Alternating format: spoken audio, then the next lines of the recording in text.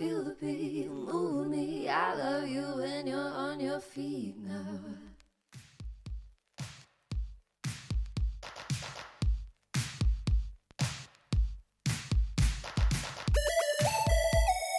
Let's go. Lo-Fi Poli-Sci coming at you. Michael Pickering here with our good friend Gregory Day, a writer, director, bookseller, and the voice behind Hitsville AD, the fanatical sect of the god of subcultures and fervent rambling of all breeds of cinematic pleasures. How we doing today, Gregory Day? Oh boy, I'm doing fine. How are you? Oh, I'm doing quite well, doing quite well. And what top 10 movie list do you have for us? Yeah, today we're doing top 10 punk movies. Punk movies, top 10 punk movies. What is a punk movie? Come on now, Yeah. help us out.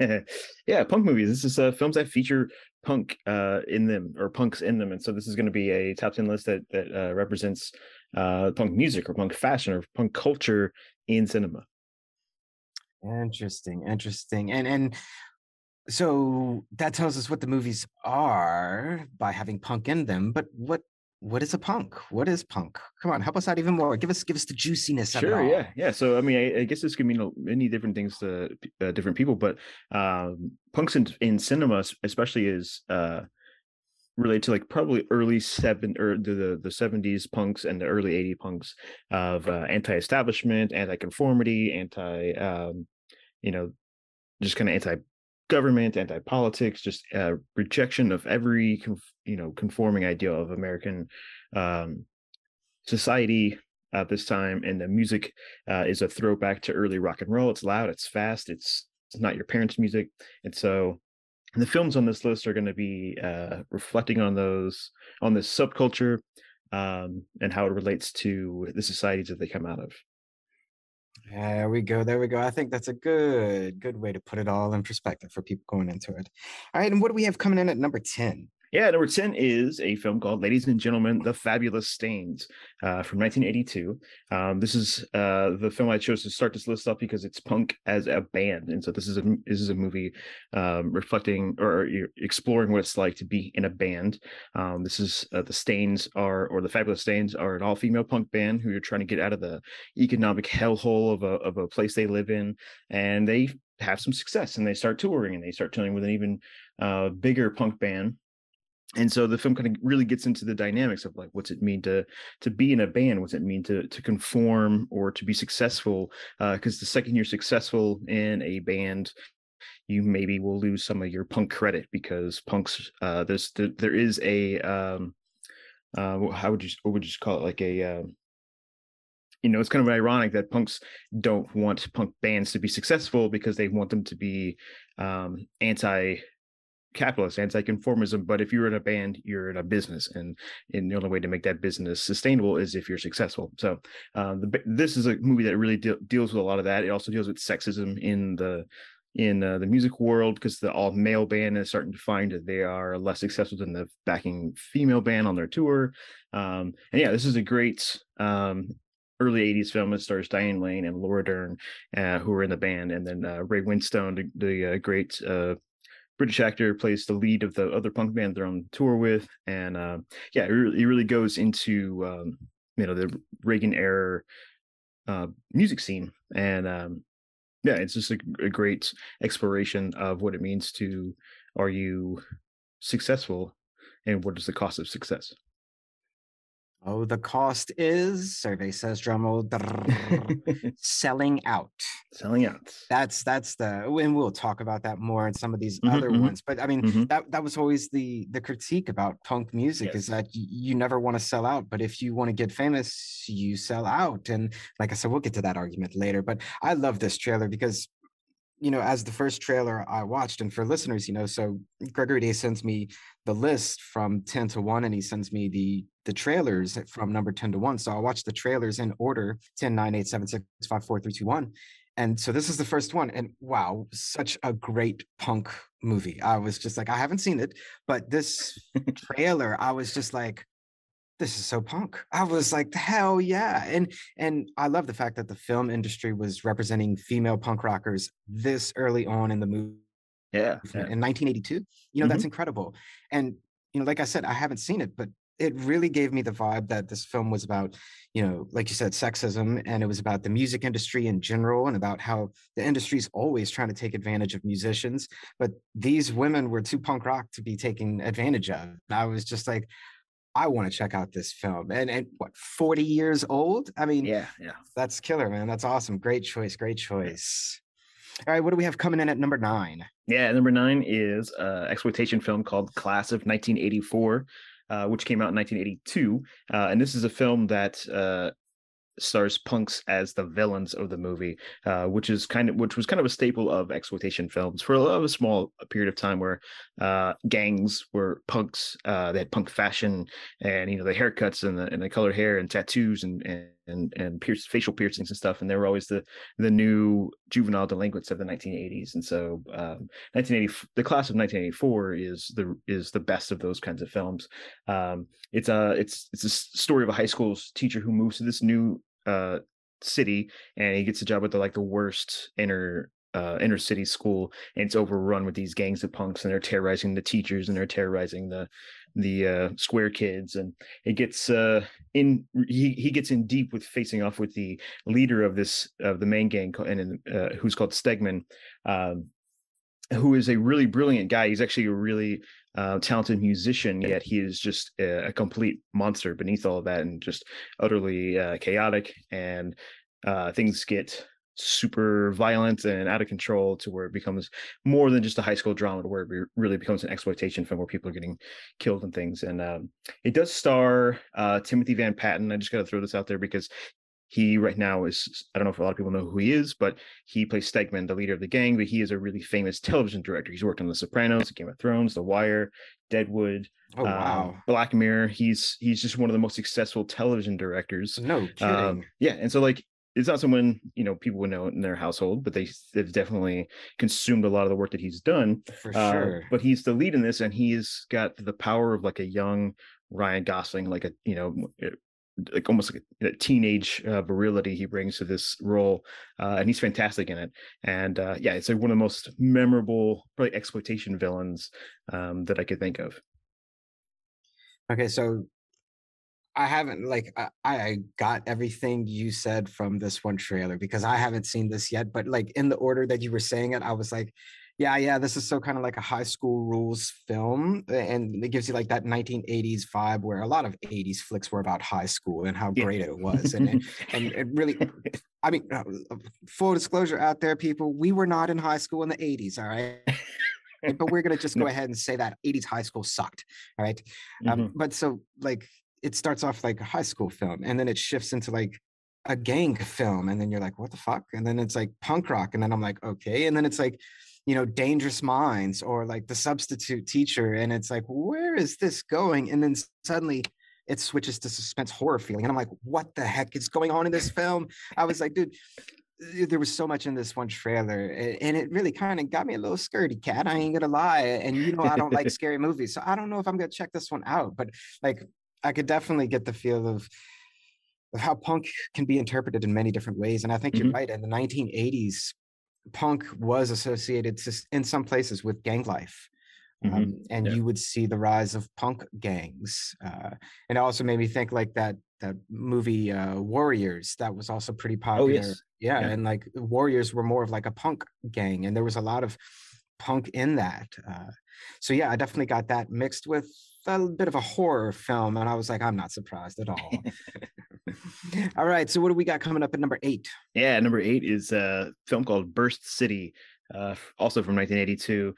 This is a film as punk art, and so it's made. This is a film made in Japan. This is it's like a pseudo documentary of a bunch of hardcore Japanese bands mixed with this punk biker gang plot. It's all kind of messy and DIY, and it's a very anti-establishment film. It moves at 100 miles per hour. It's a very difficult watch, honestly, if you're not the type of person who wants to watch a dingy, sometimes aimless kind of punk odyssey.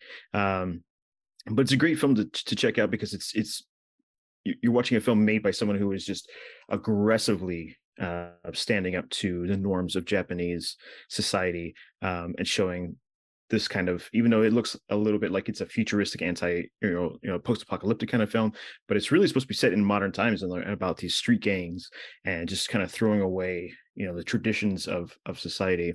And and then of course it's like where he just recorded a bunch of like really great hardcore bands in Japan. And so this is the only film on this list that is from a non-English speaking country, so I wanted to have the one foreign entry on this list, and you can't do any better than checking out Burst City. Japanese punk rock, I dig this so much because a Japanese punk band, High Standard, is one of my favorite punk bands off of Fat Records. They hit pretty huge in the 1990s, especially to be a Japanese punk band to make it big over here. Well, I say big, but like punk rock big, you know what I mean? Yeah. But I hadn't seen this one either, but the trailer definitely gave me vibes of like the anime Akira, mixed with like a little bit of like Tetsuo the Iron Man. Yeah. But all of that meets like punk rock. I was like, dude, I kind of dig this. I was like, I may check this film out. And like you said, 1982, punk rock's hitting the film scene. I certainly don't see any punk movies today, but we'll get to that later. Excellent choice, my friend. Excellent choice. Where are you taking us to for number 7? Yeah, number 7, we're doing The Road Warrior from 1981, or Mad Max Part 2. Is it 91 or 81? 1981. Okay. And so, the original Mad Max came out in like 79. So this one comes out in 81. And this is punk. This is a representation of the influence of punk fashion on film. And so the first film had a lot of like biker culture influence on the costume design. But now that the second film takes place even further into the apocalypse or further in time from when the apocalypse happened, the gangs in this film are much more heavily influenced by punk aesthetic, and it takes the punk gang kind of feeling that you would see in a movie like Class of 1984, but amps it up 10 times more, where it's the mohawks, the dirty leather, just super aggressive, nasty, in your face kind of punk gang. And this is a film from Australia, and so this is even taking it even further to just has this nasty attitude. And so if you've never seen the Mad Max films, especially this one, this is a high octane action film, and it's all about everyone fighting over the scarcity of gasoline. And these punks in this film are really nasty, even worse than what you would see in like Burst City, because there's a lot of assault and murder coming from these gangs. But yeah, this is a great example to see like the influence of punk fashion in cinema. Dude, Mad Max Road Warrior. I haven't seen this one since, I don't know, probably like Late Nights with USA. I know most people aren't going to know what that is, but it's like cable television back in the day. And, like you said, a post-apocalyptic film with crazy interpretations of what we as human beings are going to do after we destroy ourselves. And it's so punk rock. And I even think like a tad bit of steampunk inspired as well in the fashion. Oh, yes. But man, I can definitely see why makes your punk movie list. This film series really was what launched Mel Gibson into the world, like whenever he then gets into like his Lethal Weapons and his Bravehearts and everything thereafter. And he's even speaking with an Australian accent. Yes. And it's funny because like after a few decades, like we just forget that he was Australian and he made these Mad Max movies. And dude, this is most certainly a punk as hell movie. I haven't gone back and see it. Did you by chance see it recently to see how it holds up? Oh yeah. I love it. I absolutely love this one and the first Mad Max film. They're great, great car movies, and to me, like some of the greatest post-apocalyptic films ever made. That's one thing about like filming with actual like at locations or on locations, like in the desert, and doing practical effects with real cars versus like CGI and stuff like that. So like I find that kind of stuff holds up a lot better 40 years later than like, I don't know, if your Star Trek or your Star Wars in the 1970s or 80s trying to use special effects, like that shit looks pretty shitty these days. But if you use practical effects like the costumes and the punk fashion influence and the cars and the desert and the dust rolling up from the tires spinning out, like it still holds up visually. That's pretty cool. Yeah, I will say, like, if you were into car movies, you're out there and you're like, I love watching fast cars and like, practical crashes. The opening sequence of the first Mad Max is untouchable. It's an incredible stunt work. And then of course, this one, the sequel, like the last 40 minutes or so, is just one giant chase. And that really influences the last Mad Max movie that came out, which is just Fury Road, which is all like a chase. So that kind of comes back to this film, where the majority of the movie is one long chase as the gang is trying to get the tanker full of gasoline. And yeah, it's a great action sequence. You made me think of it. I have a little trivia question for you, and it just came to me. So you were like, if you like car movies and big chases and car crashes and things like that, do you know by chance, and this is estimated, of course, but do you know by chance the most expensive movie franchise ever as a byproduct of all the cars they destroy in their franchise?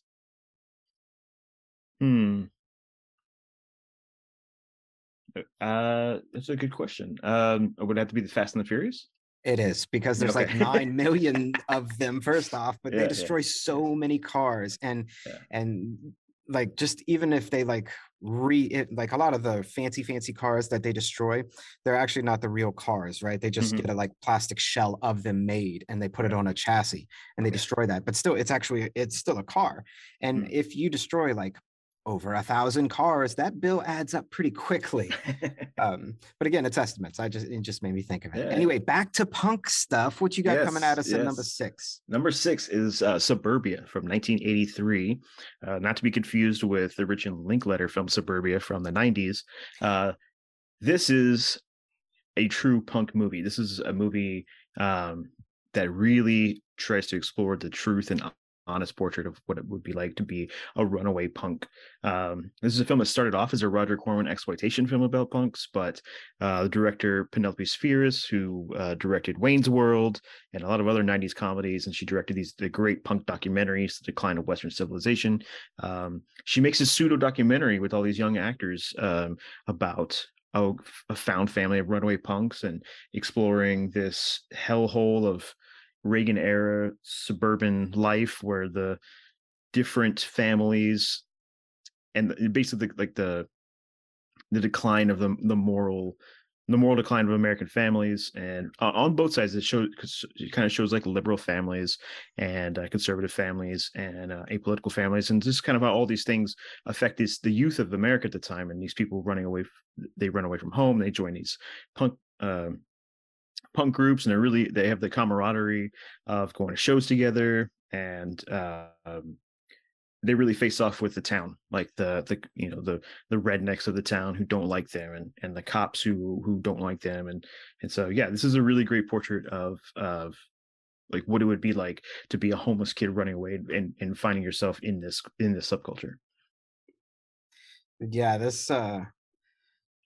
This movie kind of hit me hard. Like we've talked about before, like punk was such a big, or it still is such a big influence on our lives and all growing up. But, one of the first things that did catch me in the trailer is that kids with mohawks. And when I say kids here, I mean like little kids. And my friend, I still know people who cut their little kids' hair into mohawks. Like I see like a 3-year-old or a 5-year-old walking around with a mohawk, and I'm like, who's your mom? I know who you are related to. I was like, where's your dad? I was like, I know who you are. Like, but I didn't, at first I thought I saw this one, but then I realized it's exactly what you said. It's the other Suburbia that I had seen. So I haven't seen this one, but man, this trailer was it was a journey onto itself. And I could only imagine that the movie would even be a little bit harder to take, but like some punk kids living on the fringe of suburban society, fighting against like the local establishment, but not just like also their families as part of the establishment. I was I was born out of the 1970s, and that's a very well-known message to all of us, and it's a very punk message to be dealing with those topics. Even after like the civil rights movement or the women's rights movement or the LGBTQ2 plus movement, or all equality movements after like the 50s, 60s, and 70s, there was still so much wrong with society. And a lot of those people who fought for all those equality movements, by the 1980s, they gave up and they moved to suburbia. Yeah. And I kind of feel like punk is a response to that, and a response to those people giving up, and it's the next generation saying, you sold out. Like, what the fuck? Like, you were once about civil rights, you were once about women's rights, you were once about LGBTQ plus rights. What happened to you? Why? And so, like, this movie, you know, like I said, it's a very known message. I feel it a lot. But what were you gonna say? Oh yeah, no, I was gonna say there's a great scene in this film. One of the kids, he basically runs away from home. His mother's an alcoholic, and he's just tired of being abused by her. But he steals her diary, and there's this scene where he and some of the other punks are just joyriding around in the neighborhoods, and he starts reading his mother's diary out loud to his friends, and they're kind of joking, making fun of his mom, and he's reading this thing where it's before he was born, and she's saying how happy she is with her husband, and that this is the greatest place on earth, this suburb, and that it's got everything you could ever need, and how, you know, how bright the future looks. But while he's reading this, the camera is just pointing out of the window of the car, and so it's just tracking through all these houses that look the same, and all of these rundown vehicles parked on the street, and just how this place just really fell into disrepair, how no one really gives a shit about any of it, and it's, you know, it's lost its promise of what it was supposed to be. It's just a great scene, and kind of like encapsulates the entire film, this society that's in disrepair. That sounds intense, and it sounds like a great a great filming technique to tell the story, like parallel the story of just showing what you're reading, like a narration, you know. Yeah, that's awesome. So what you got for us at number 5? Yeah, number 5 is SLC Punk from 1998. It's what does SLC mean? Yeah, SLC, Salt Lake City. That's it. Yeah. Yeah, so this is the reason I picked this film, was because this is the punk fan film, basically. It's set in the 1980s, but it came out in 1998. It stars Matthew Lillard as a teenage punk, and him and his friends are just trying to live in Salt Lake City, a city that is very famous for its conservatism. It's the home of the Mormons, and in the 80s, I can't imagine what it would have been like trying to rebel against that whole system. And so, yeah, this is a film about these kids who are trying to find themselves and deal with the fact that they're going to have to grow up at some point. But what does that mean if you're a punk? Like, how do you grow up and still maintain your integrity as a punk? And I think the big message of this film is like, what is a sellout? You know, when it's time for you to mature, what does it mean to sell out, or how do you stay true to your morals, but also you got to grow up at some point. So it's a great film, because I think it's probably nostalgic to the filmmakers who made it, but it's also a great coming of age story that does put some harsh realities in perspective of youth rebellion. SLC Punk, this one was a staple of the new school punk movement, like without a doubt. That I grew up with this, and it was a huge point of argument for everyone, that on how the movie ended. And I won't spoil how it ended, just in case people do want to check it out, because it is the most recent one on your list. So and I think it still holds up, and the cinematography and the quality of the film, like I think it holds up really well. Because it's only like 24 years old. So, but everyone I knew saw this movie, and everyone I knew quoted this movie. And like, I knew the moment you said you were doing this list that this movie had better be on the list. And I think number five is a pretty fitting place. But like, for us, like a lot of people who were the generation right before us, and even those before them, like, their movies growing up were things like, Dirty Dancing, or The Breakfast Club, or Say Elmo's Fire, or Pretty in Pink, or even a little bit later, like Dazed and Confused. But like, none of those films were influential to me, or to like any of the people that I grew up around. But SLC Punk, this was like the major conversation piece for years, and it created so many arguments. And I think I may have lost some friends over this one, like arguing, can a punk survive age 18 to 21? And I don't know. it's still an argument, like I said. Yeah, yeah. And I would say that this is also a highly inventive film. It's got a lot of great experimentation. It's got a lot of great gags. It's got a lot of great. There's some special effects in here that are really cool. And so yeah, this is a film from an artist that I wish would have had been able to make more movies, because I don't think they made a sequel, which I never saw 20 years later or something. But yeah, it's got a great performance by Matthew Lillard. If you're not familiar with him, he was in Scream. He played Shaggy in the live action Scooby-Doo movies. But for me, this film, especially when you get to the end of the film, his performance is just fantastic. It really is. And again, like I don't want to spoil it for people because like it's pretty profound. And this is not an easy movie to digest at some points in it. Like it really takes itself seriously at some points, and it like is a hard look at the fact that when we say like punk, it's not just a type of music. It's a lifestyle. It's a series of choices, but it's also dealing with the ramification of those choices or ignoring them and just going down a rabbit hole. And this movie really delves into what some of those rabbit holes lead you to. Some good, some bad, but you know, this is one I definitely saw probably too many times, but you know. But where are we going to with number 4? Yeah, this is one of the greatest rock and roll movies of all time. It's not the first punk movie, but it's probably the most impactful of the first wave of real punk movies. This is Rock and Roll High School from 1979. It doesn't really deal with a lot of actual punk culture in this film because it's not really made by punks, but it does center around the Ramones, arguably the first great punk band. And so this is sort of a cartoon fun, like a live action cartoon, fun satire about rebellion in high school and these teens who are just trying to get laid and have fun.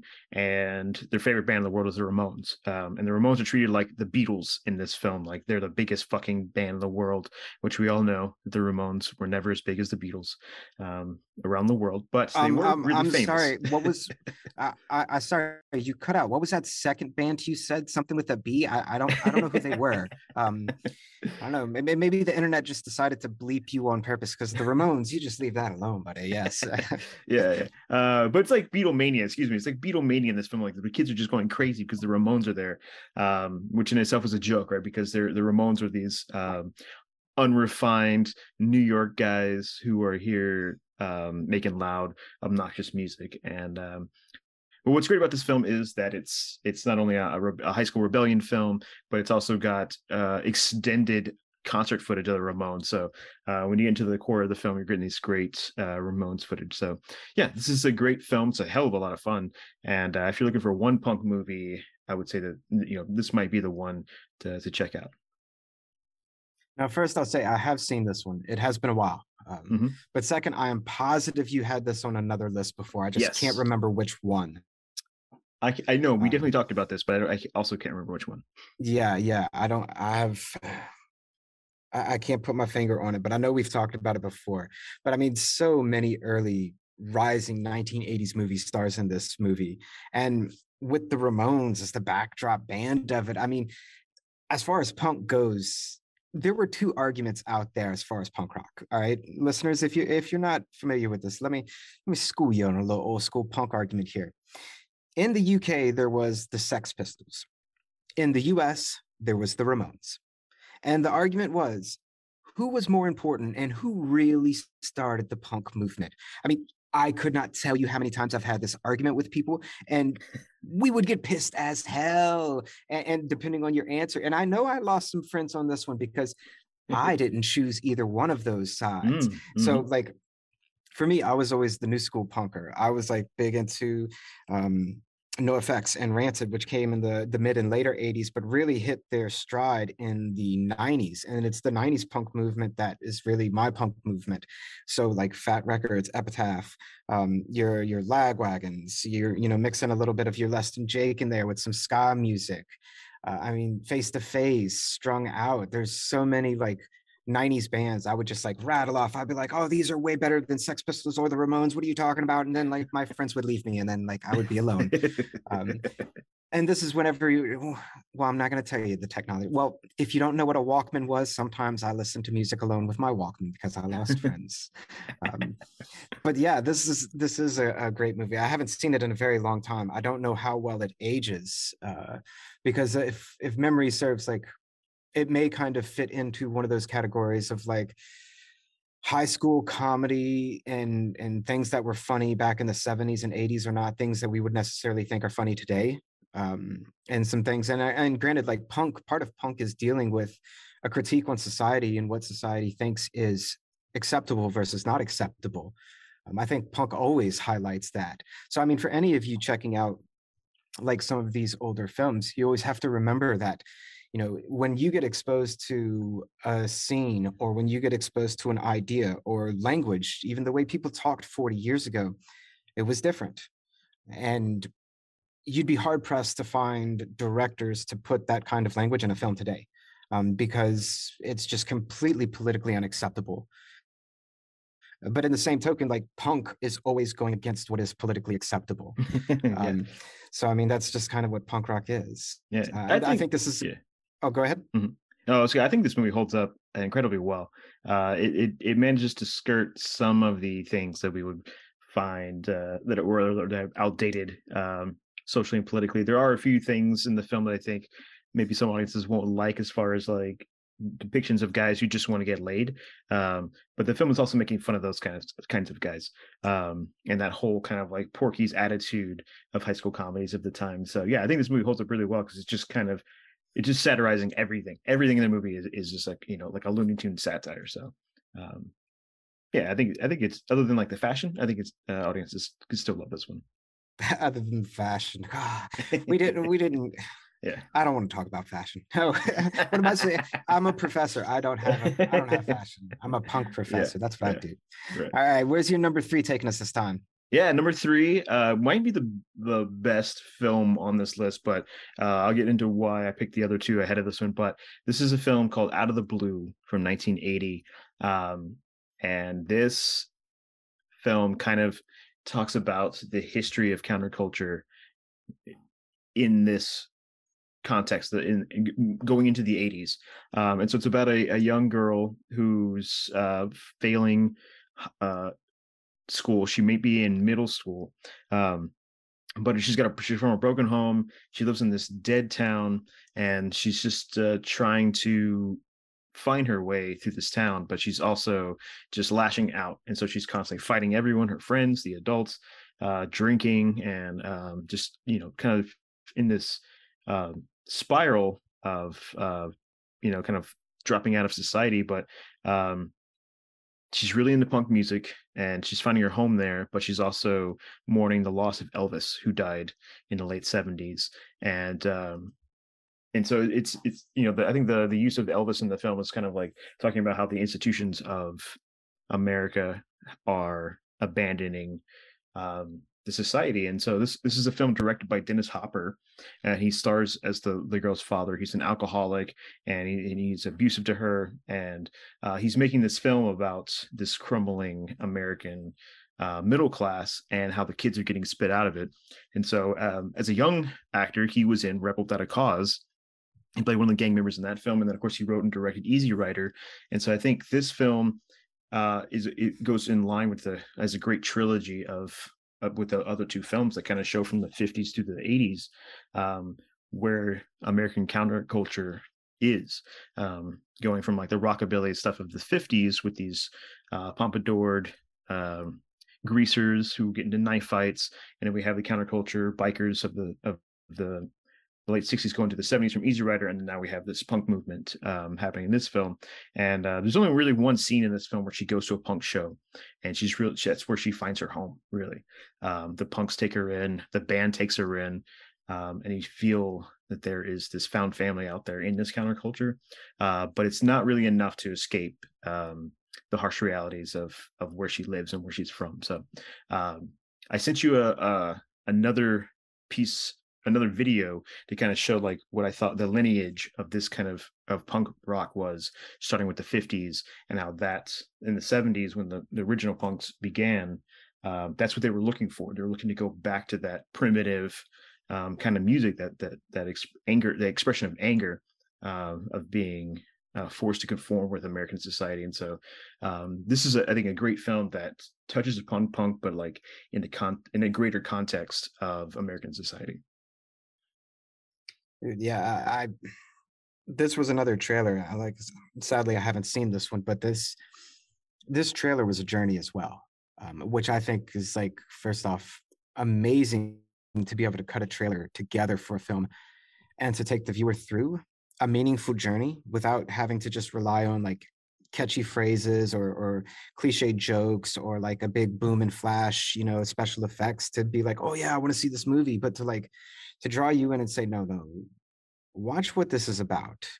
And it definitely seems like a more dramatic and serious punk film in comparison to the other entries on this list. And, it's about us finding our identity in a world that really seems like society is void of it. Like the 50s had a theme, the 60s had a theme, the 70s was rewriting its theme, and then the 80s comes and everyone's kind of left without a theme. And punk was a way of trying to figure out exactly who are we in all of this mix of stuff, this progression of American society, and is it really a progression at all? And I also wanted to say, like, at this point in watching the trailers, I had noticed the film came out in 1980, and I was like, all right, we're up to 7 films, and all but one of them are from like 1979 or the 80s. And I was like, I almost was going to ask you why, but I know why, and I want to tell listeners why. Mm-hmm. And aside from the fact that you're richly steeped in cinema history, but I think it's different here, and that's because, like, if I were to ask many of you listeners out there before listening to this, or if you listen to the punk music trade-off, before listening to that, if I were to ask you, what is punk? What's punk music? So many times over the past decade or two, whenever I talk about punk music, people are like, well, what is that? And it's like, you really don't know, do you? And the answer is no. Punk really gets kicking off in the 70s, but the 80s, it really takes off. And all these films are a reflection of that. The fact that punk is the new music on the scene, it's starting to hit, it's, anti-establishment, and cinema is always showing us a reflection of society. And so punk music takes off in the 80s, and in the 90s, it's still going. But by the late 90s, early 2000s, like, it dies. And punk and ska music as well, it kind of disappears. And some of the bands are still around, but not too many of them. As far as genres go, like, the music is almost dried up. And I think that's probably a reflection, or rather, that's why a lot of your movies about punk are from the heyday of punk, because cinema does reflect American culture, and American culture has moved on from that because punk and ska music have kind of disappeared from our culture in many ways. What do you think about that? No, I think you're absolutely right. That's why, like, SLC Punk is a film that's nostalgic, right? It's looking at time from 10 years. It's set 10 years before it was made, and so I think as being in the public conscious, it definitely dropped out even by the late 80s. So like most of the films are like in the early to mid 80s in this list, and so punk films aren't really around anymore. They didn't really survive the 80s. It was kind of like a flash in the pan during that time. And then of course I think public consciousness moved towards what I consider like punk's sibling, which is hip hop, as the 90s came in, and then there's this new extreme music that's catching on. And then that, of course, took over movies and television and so forth. So, yeah, the 80s were definitely the heyday of cinema, exploiting this subculture.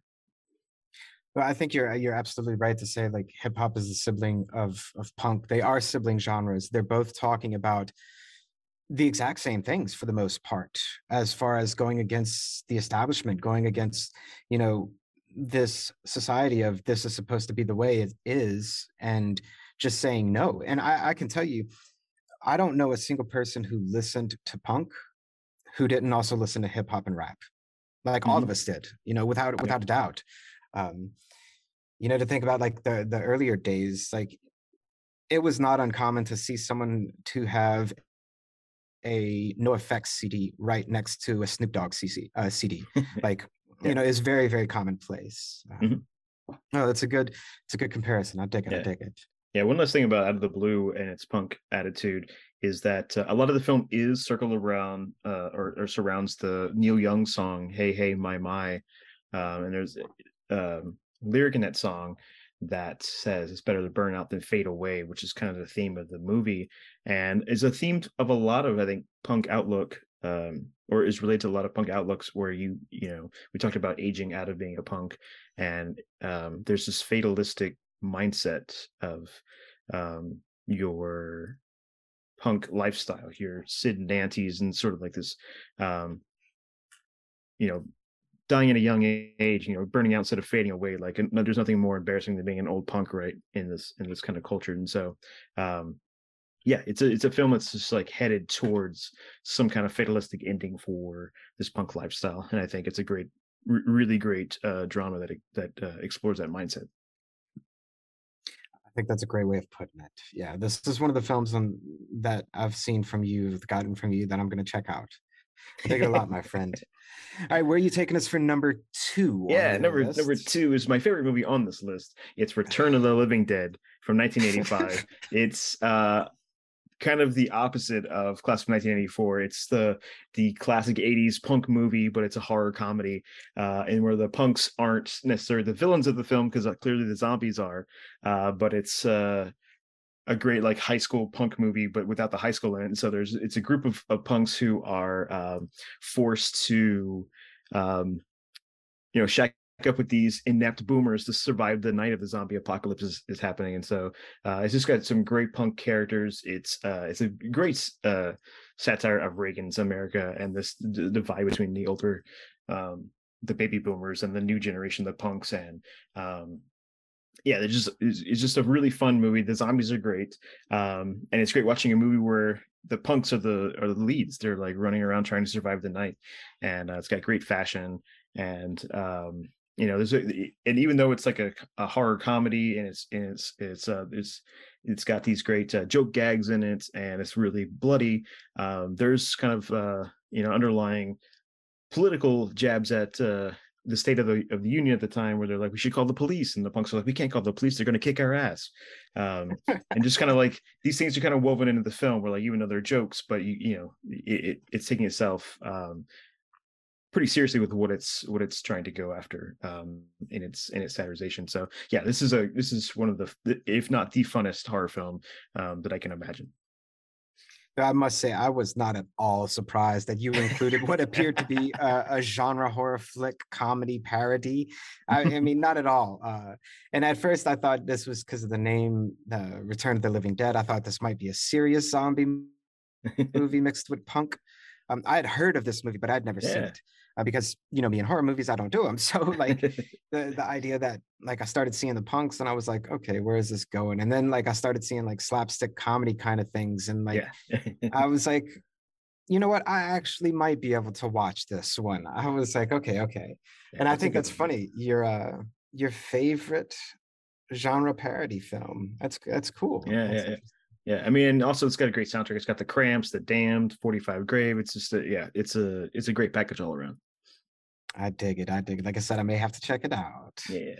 All right, what do you have for your number 1 punk movie? Yeah, number 1 is the great punk art film Repo Man from 1984. This is another great satire of American culture, using punk aesthetic and explorations of punk lifestyle in the with an anti-Reagan message. And so there's nothing more capitalistic to me than repossessing someone else's property. And so it's about a punk who gets a job as a repo man. And he's kind of meeting these different wild guys who do this for a living. And it puts him in a position of reflecting upon whether he is a punk or is he a repo man? What camp is he in? Is he a capitalist or is he an anti-capitalist? Is he like his parents or is he not like his parents?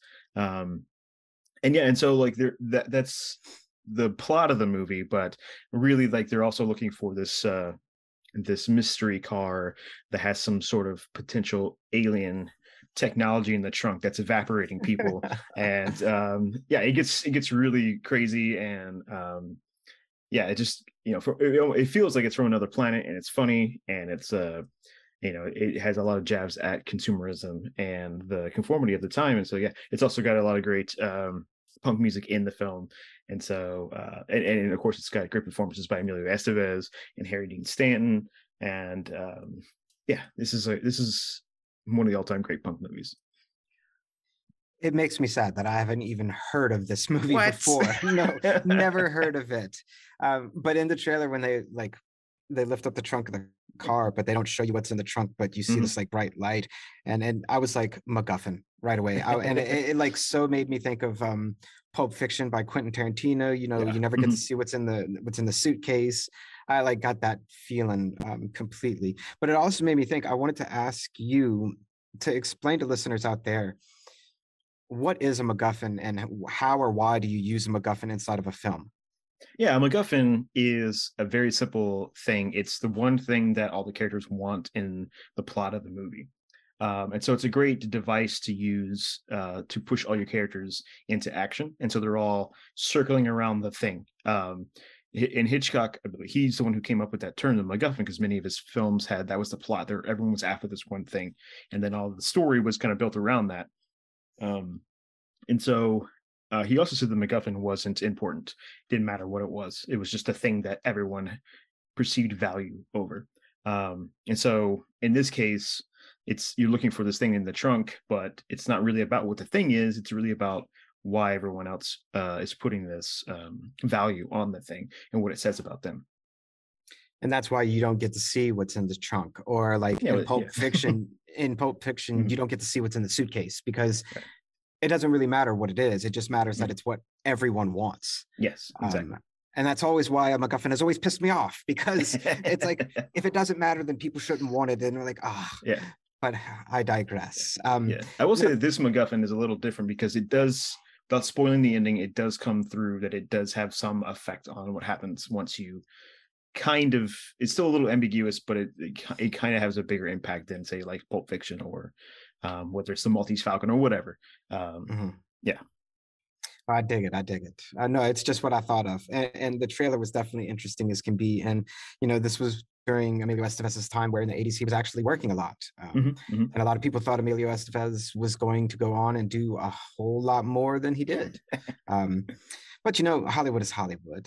Yeah. And punk is punk. And that's Gregory Day's top 10 list. That's a great list, my friend. But why don't we start off with a few questions for you? And really, I'd want to say, like I always like to say, why this list? Why'd you pick this list this time? Yeah, I mean, so let's for a lot of new listeners, this may be their first list of yours that we talk about. So our last list that you did was 10 important female directed films, and the one before that was 10 of the greatest films ever, and then now you got top 10 punk films. Why punk films? I think it's something that obviously that we were just talking about is not around anymore, so it's it's in the past. But also, this is a list I really wanted to make to talk to you specifically about, because of our shared love of the music genre. And there's a lot of rich punk films out there from this small window in time when movie makers were focusing on this. And so this is it's not exactly a genre of movies, because they kind of fit in different genres, but it is a subculture of films that I really do enjoy, and so I wanted to make sure to share that with everyone. All right, so I'm going to give you the punk test. I didn't warn you about this one before, but the punk test. And for you listeners out there, if you're not sure what any of this means, don't worry. No one knows what any of this means. It's punk. It's dead. All right. So question number 1, Ramones or Sex Pistols? Ramones. Good answer. Good answer. Question number 2, Op Ivy or Rancid? I gotta go Op Ivy. Oh, correct answer too. Okay, Rancid or NoFX? Rancid. Oh, wrong answer. Wrong answer. Fat Records or Epitaph? Epitaph. Oh, wrong answer again.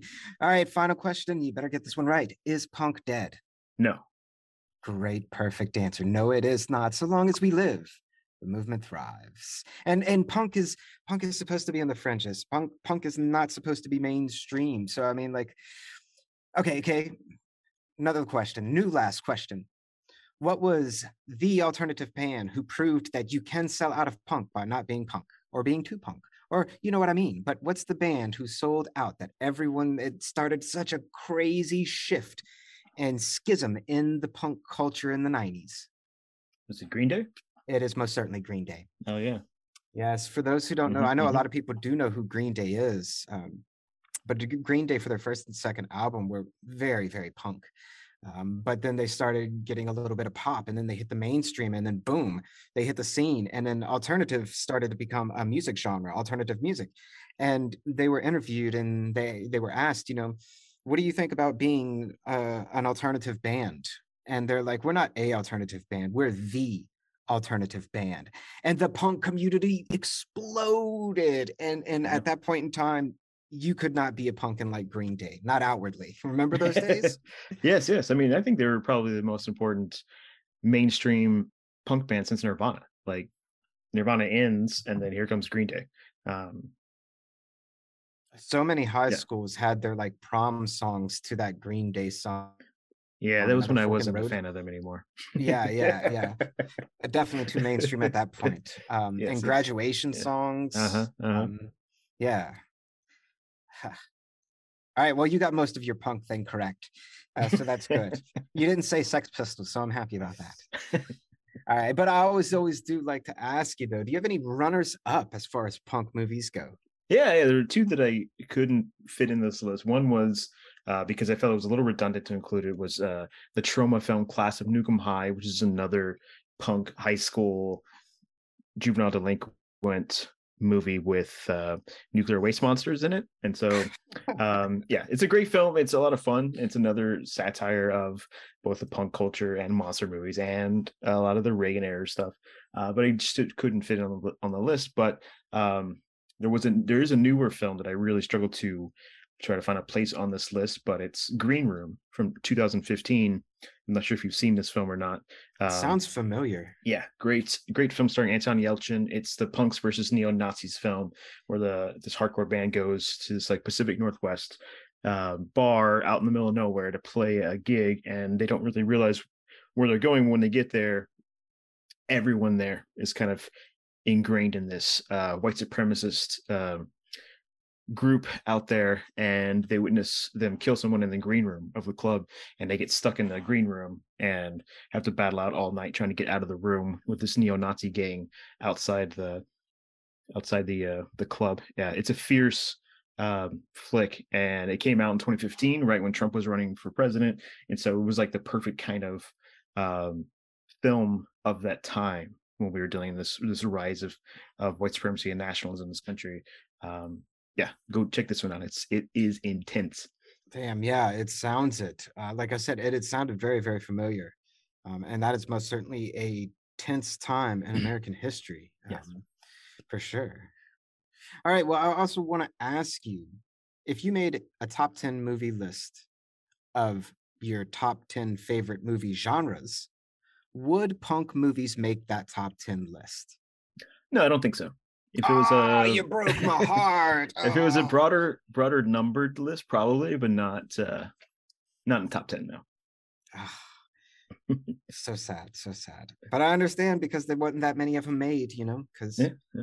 Yeah, but the future is always possible. Plus, punk is never dead. Yeah, exactly. All right. And a last one for you that we always end with, a little bit of a two-parter for you. Firstly, why is this list specifically important to you?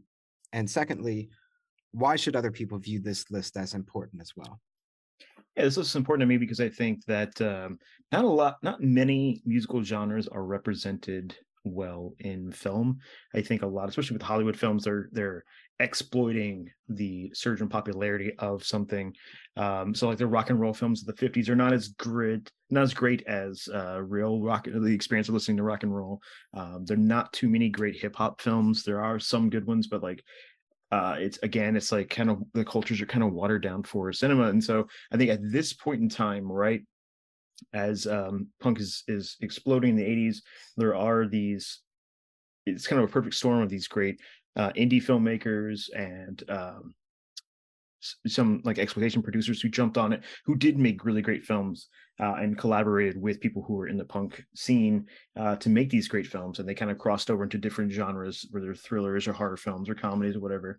And so a lot of these films are just really great, which is, you know, I do love punk as a musical genre, but I think that a lot of these films really stand the test of time that help support punk. And so it's important to me that these films get seen, and that, you know, we kind of remember that this time, especially when we're also living in such a politically, you know, emotionally heightened world right now, that we don't have a lot of films like this coming out showing people struggling to deal with conformity or dealing with the political pressures of just trying to live in this country. And so I think if our modern sensibility can learn a lot from these films, and I wish that people made, you know, more films like this today, which is why I think they're very important to me. And so I'm just hoping that if people see them, then they would create the same kind of art for a new generation. I dig it. And you know, it's interesting to think, to jump off of what you said, you know, considering the political climate that we live in today, it's almost kind of interesting to me that punk hasn't made a comeback. Like, you know what I mean? Yes, I do.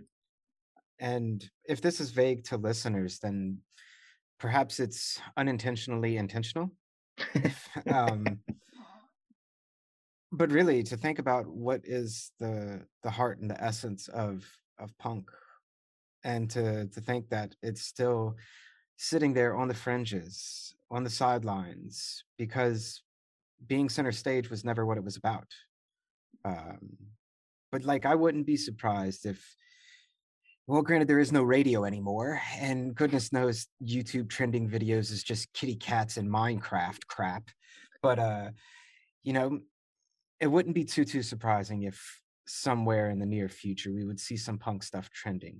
I wouldn't be entirely surprised. Yeah, there's a really great community on Bandcamp for punk, which is cool because it's, you know, it's designed as a place where people can upload their music without having to worry about record deals or streaming contracts. And so yeah, there's a lot of great stuff, a lot of good hardcore bands out there today utilizing Bandcamp.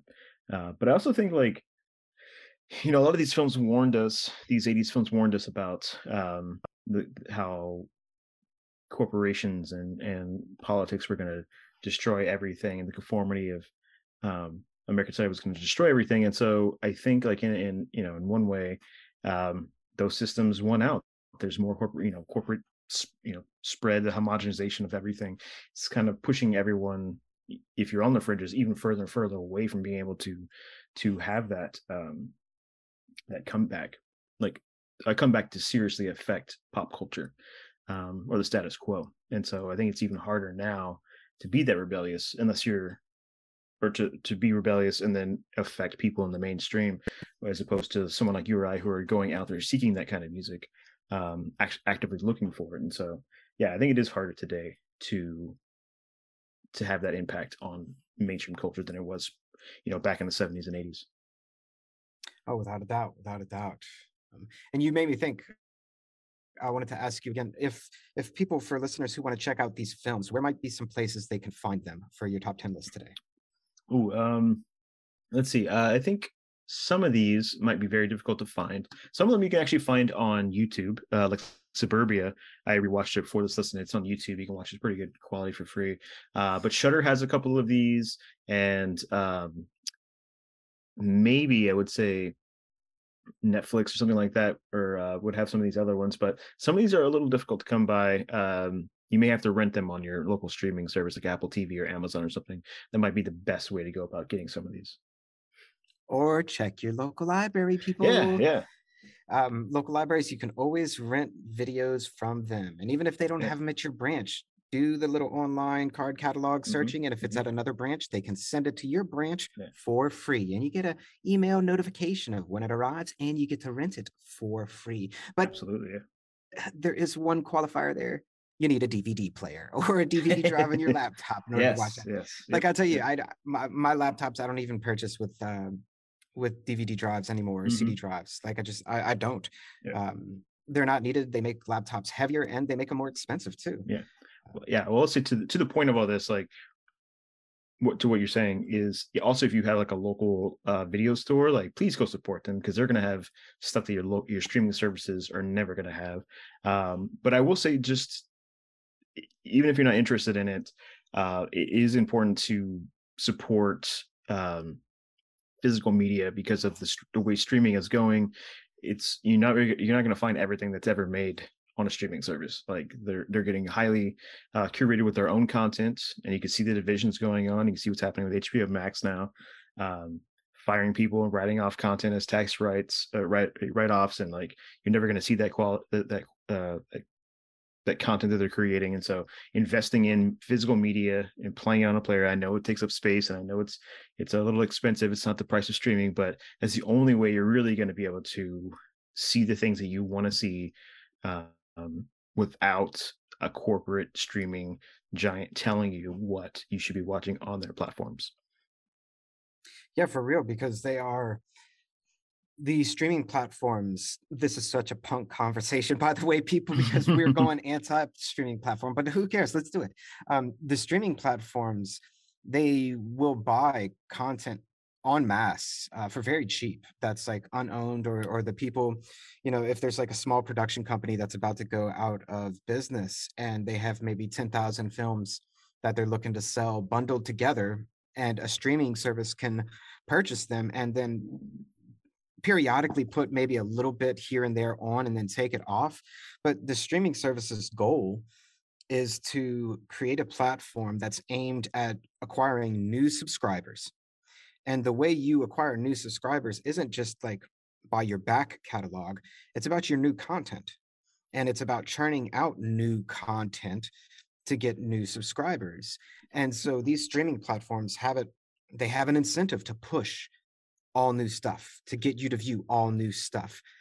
And therefore, they're not going to take old stuff and put it on that regularly, because they're not going to get new subscribers. Because let's say Netflix, guess what? They add SLC Punk next month.